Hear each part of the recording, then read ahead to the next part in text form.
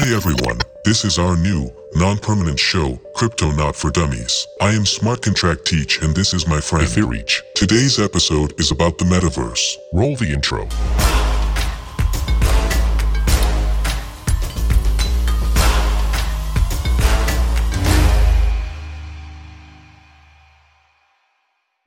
So, the first question. What is the metaverse? Is it a source of opportunities or an attempt to make a certain group of people richer? Any commercial project is an attempt to make a certain group of people a little bit richer, or a lot richer, with luck.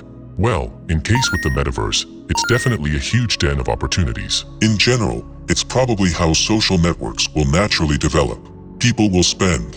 And I think, especially after the coronavirus pandemic and quarantine, people are spending more time online and less time offline. And let's say, here's the problem.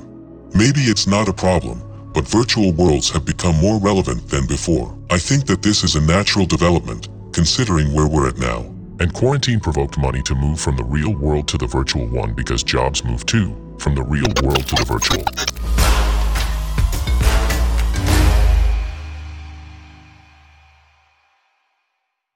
How close have we approached the metaverse technologically?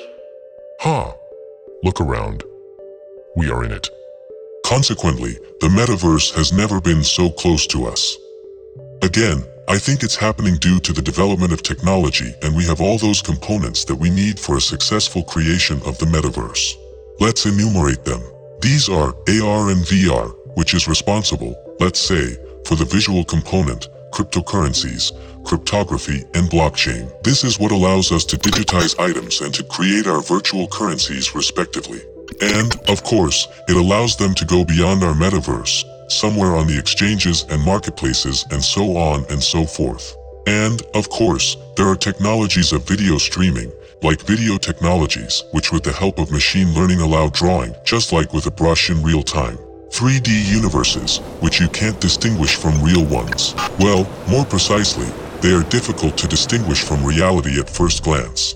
We have never been so close to it. So now, it's the same as with GameFi. We're standing on the forefront of it all. So, technologies are already here. These are listed wearable devices with high separating capacity. It's fast internet speeds, 5G networks with a very low signal delay. It's video game streaming, which has been here for many years already. I played Fallout during trips on my old laptop back in 2017 and it was streaming on this dead laptop in 1080p quality, just from somewhere on the PlayKey servers. They conducted ICO back in 2018.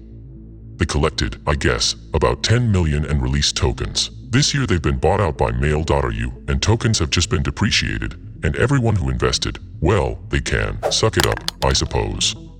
And, well, PlayKey is such a small niche player. There is Nvidia now, a huge corporation. Then there's Google Stadia. You can receive 1080p quality pictures on your mobile device already, and probably it's a matter of time, and in a couple of years we'll have two 4K pictures, one for the left eye and one for the right. And there's that. We're headed there. It already opened as a window of opportunities in terms of technologies. All the necessary components are already here. Now the question remains, a developer or a company should rise and merge everything into one big ecosystem. It should develop and make the concept of the metaverse into something not exactly innovative, but rather, let's say, convert it into something that will enter our lives long term and become routine. Like Facebook. Like Facebook.